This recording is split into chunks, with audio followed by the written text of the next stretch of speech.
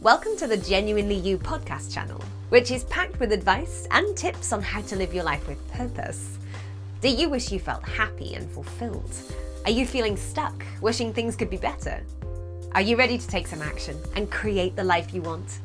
To start living an empowered life, you need to recognize and make full use of the power and freedom that comes from being genuinely you.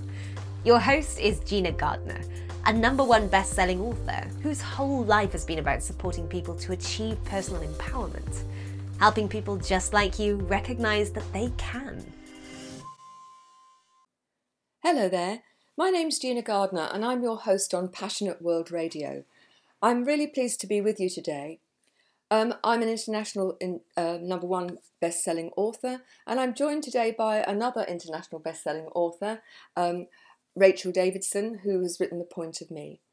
My latest book, Thriving Not Surviving, The 5 Secret Pathways to Happiness, Success and Fulfillment, is available from the website as a free download if you'd like to go to www.genuinely-you.com.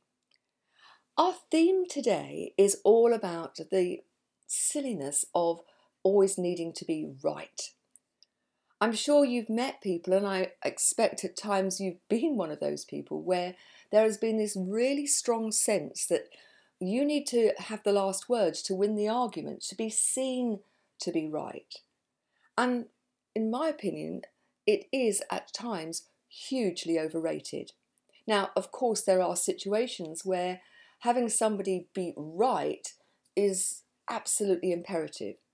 If I was being operated on by a brain surgeon, I want them to be right and to argue their case and to know that they are going to give me the best possible opportunity. Yes. If you're in an aeroplane, you want the pilot to be right.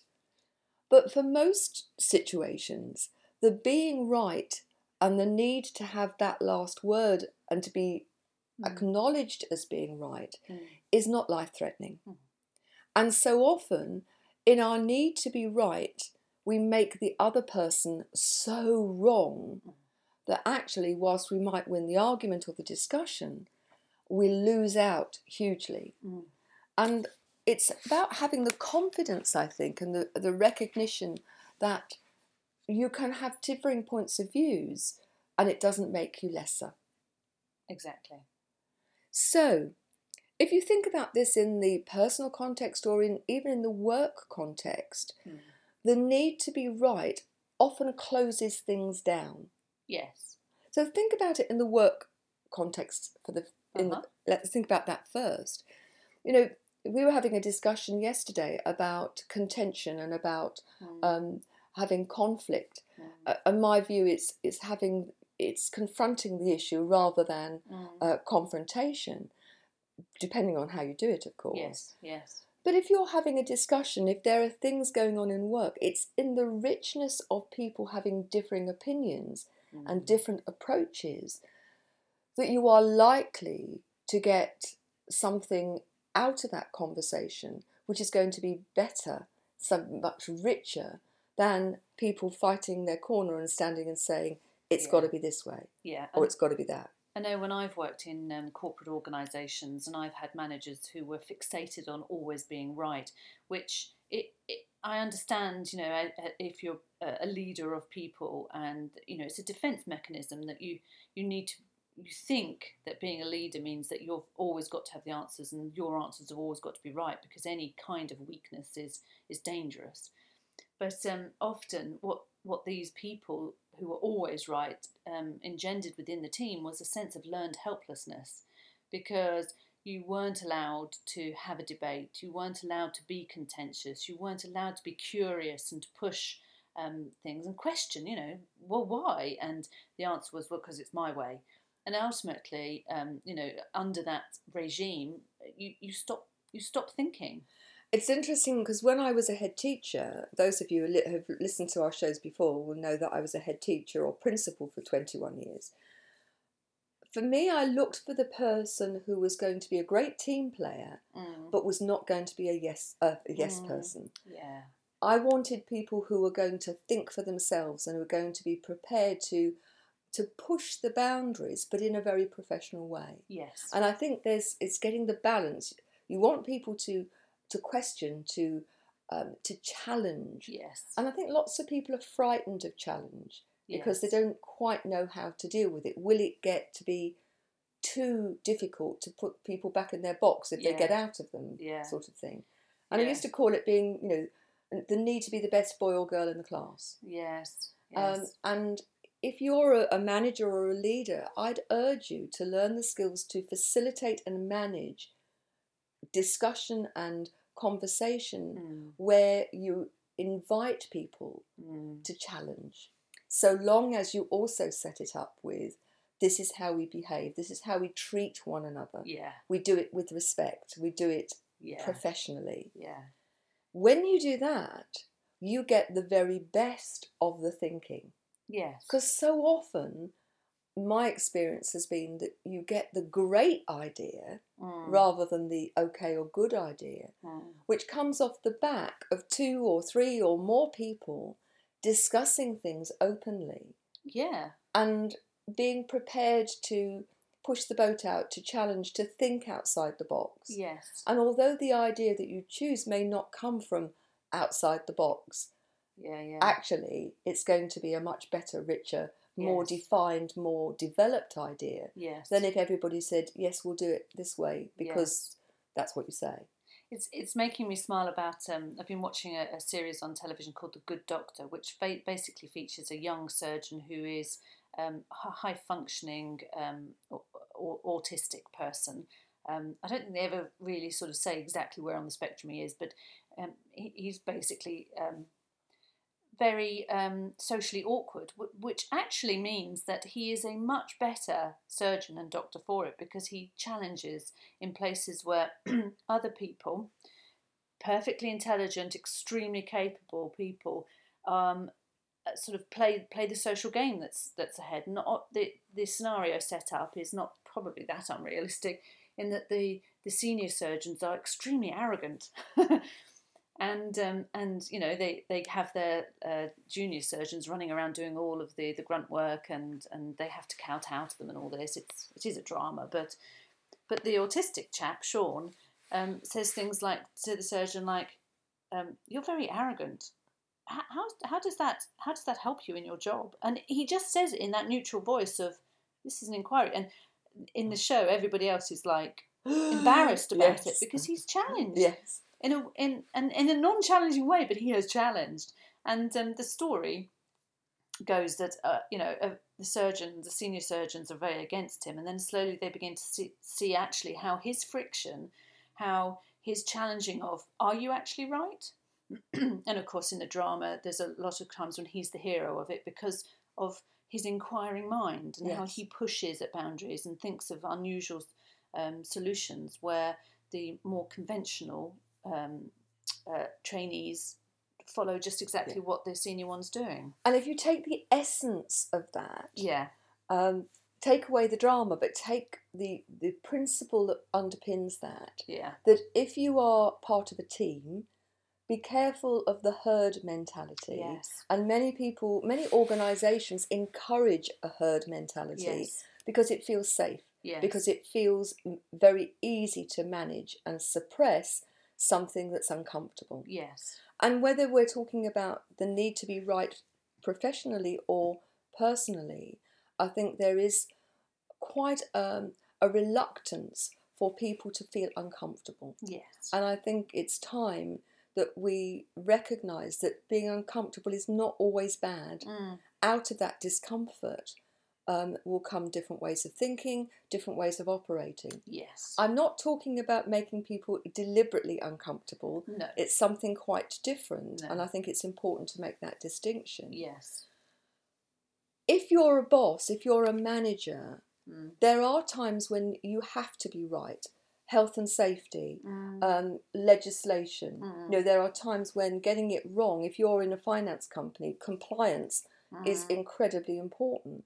But if you're trying to develop something new, for example, if you recreate the old thinking, you'll get just what you've already had. And so it's time to think about, there is no such thing as a silly idea. Let's look at these, and out of these, then let's see what comes. But if we put this into a personal context, Yeah. the need to be right, it's my belief that the need to be right comes from a sense of our self-worth. Yeah. And that if we are wrong, that makes us lesser. And I think when people are come from that, and we all do it at times, this is not, that's those people over there and I'm fine. Yeah. All of us will have times in different situations Yeah. where there is a need for us to be seen to be right. Yes. And that situation sometimes will be within our families, because that's where we feel safe or most vulnerable. I think it seems to be polarised. Yes. Or it can be in the work context. Yes. But the recognition that when we dig our toes in and we need to be right, it's time to look at ourselves and not the other person. I think in a parental sort of setup, I think a lot of that need to be right comes from a desire to protect, and really, absolutely. And the base of that is a fear for your loved ones getting into trouble or getting into harm, and so you begin to have this mentality of do what I say, and then at least I've kept you safe, and that's very, very hard work and restricting.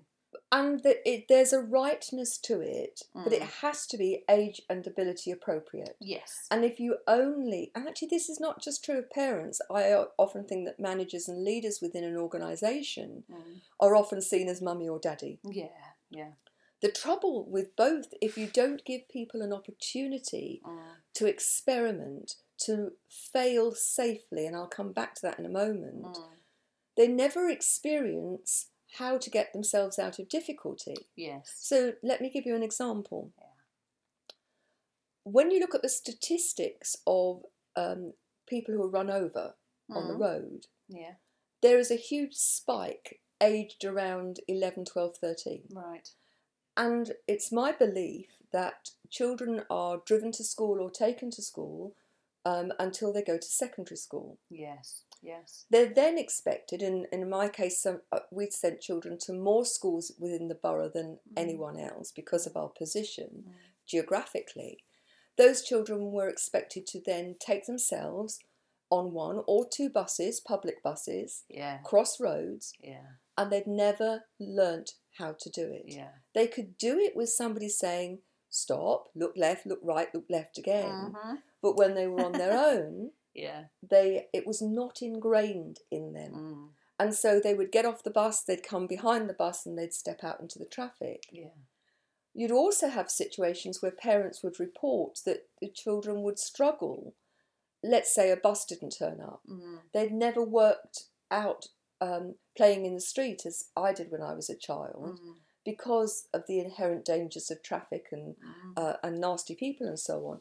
Children are protected to such an extent that they don't learn how to manage. Yeah. And I think it's true professionally. I've worked with many an organisation where I've gone in and people don't know how to think for themselves. Yeah. Ask people a question and they'll say, what do you want the answer to be? Yeah. They don't use those words, Yeah. but that's the reality. Yes. And you have to give people an opportunity to actually grow. Yeah. And they'll get it wrong. Yeah. And they have to learn how to put it right. But if you think about it, oneself and the need to be right, I believe it comes from a deep-seated sense of if I'm seen to be wrong, then in some way I'm not good enough. Yeah.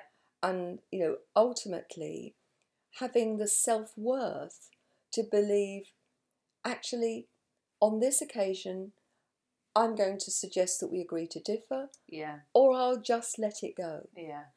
I was talking to a couple last week, and he was saying that, I'll talk about something and she's always got to put me right. It wasn't that football team, or we didn't go to that place, or it wasn't that date. Yeah. And you have to ask yourself, does it matter?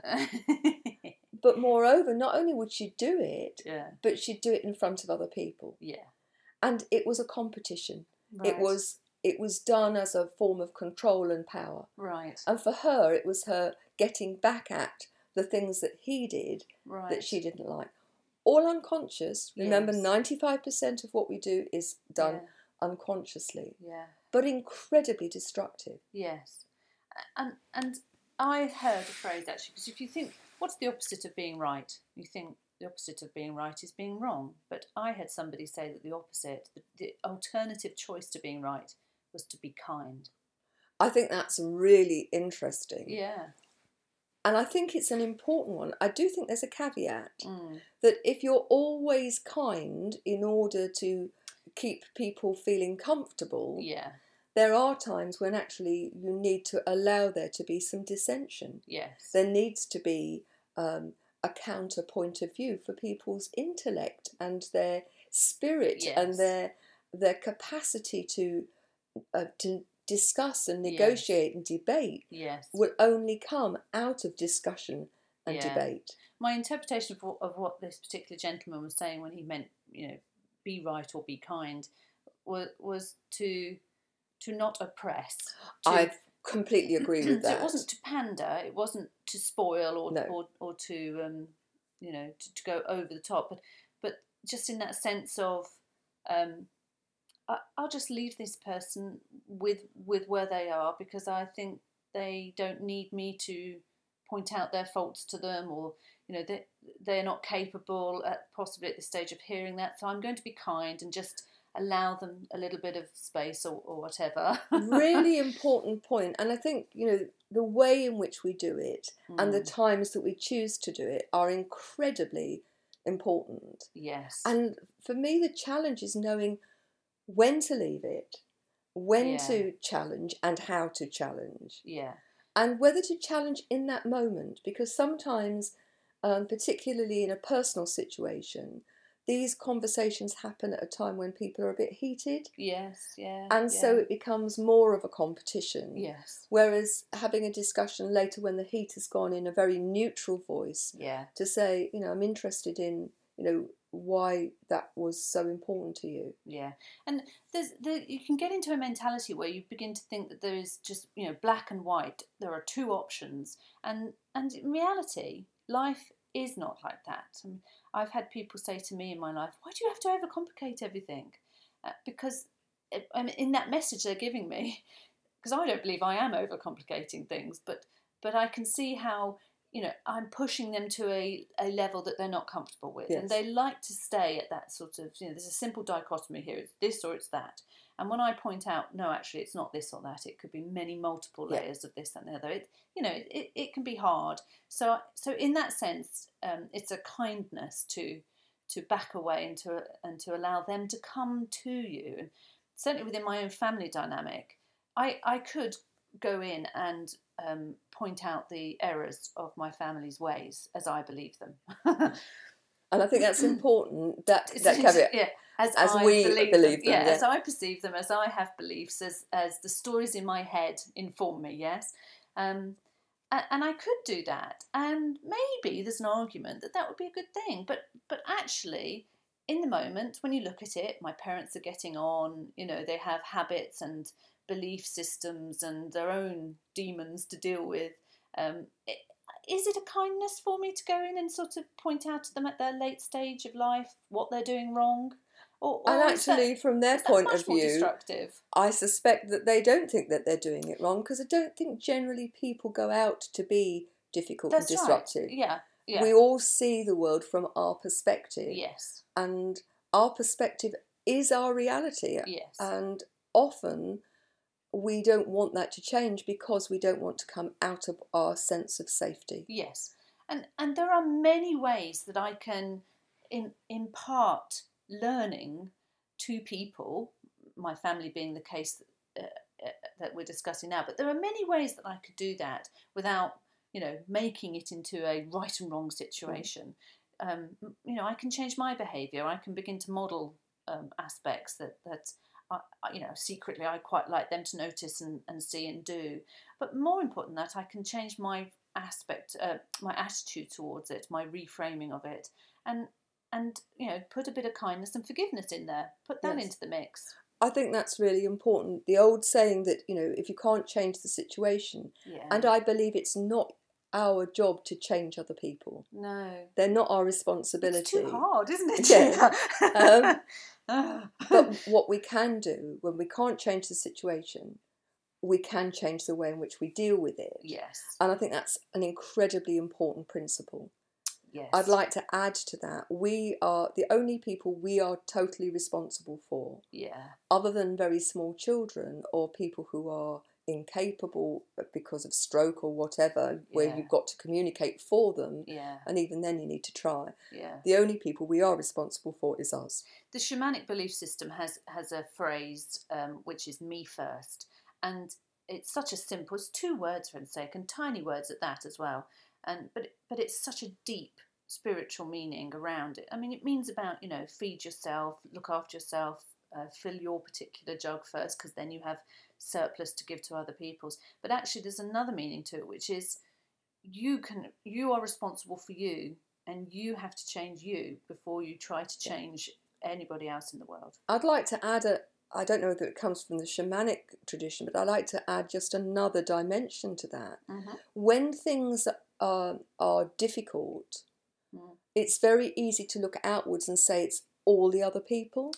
Look to yourself first. And what am I doing to initiate, to carry on, to make worse this situation? Yes. Because in the doing of that, the taking ownership for our part within whatever that situation is, bearing in mind that we are the only people who control us, if we choose to, that if there is something that you are doing or not doing that is adding to the situation, you've then got the capacity to change that.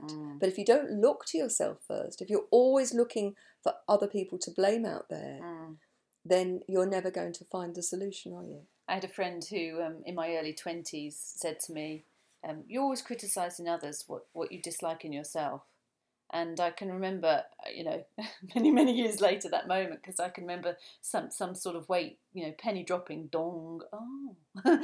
And it was quite a difficult concept for me to live with at the time. Sort of, what? No, what? But actually, it's very true that if you find yourself being challenged by somebody, then probably there's a message in that for you. Yes. And there's probably that sense of, hang on a minute, just look inside first, just where are you with that? Do you do that? Is that something that you hate in yourself? Hate's a strong word, but just to illustrate the point. Before you start trying to say, well, it's all that. I mean, there are situations where somebody is behaving extremely badly, and that's the end of it. It's their issue. But how you deal with that is your issue. Yes. And I would say the only thing that I would perhaps challenge at times is that the word probably.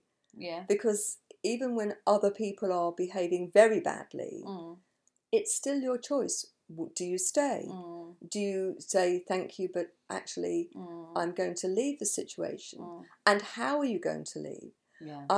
I'm quite. I find it quite common when people say, "But I didn't retort. I didn't enter into the argument." And then you discover that they've left the room, flounced, and banged the door after them. Yes. And that's the equivalent of shouting. Definitely partaking in the argument. So we partake in an argument not just with our words and with our tone, but with our body language, by our absence. Yeah. Because many people will manage the situation, they control the situation by withdrawing emotionally.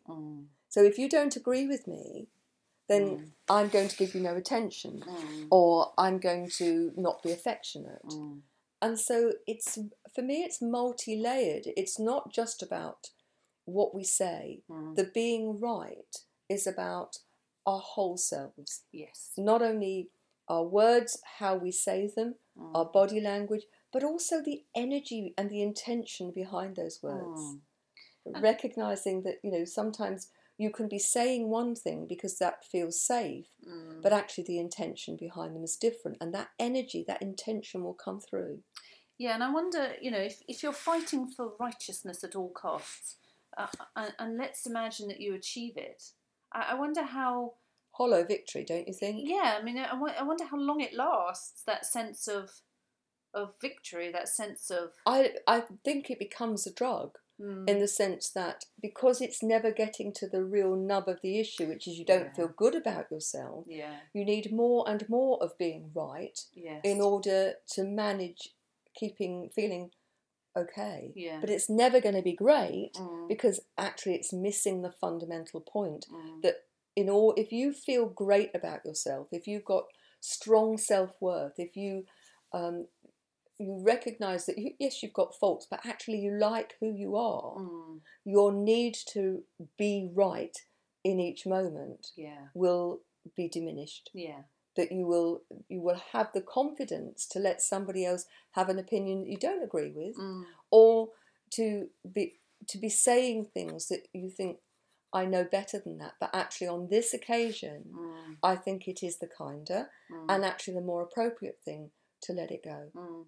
And it might be that later on that you would come back to it. Let's go back to that couple where she corrected him consistently in front of other people.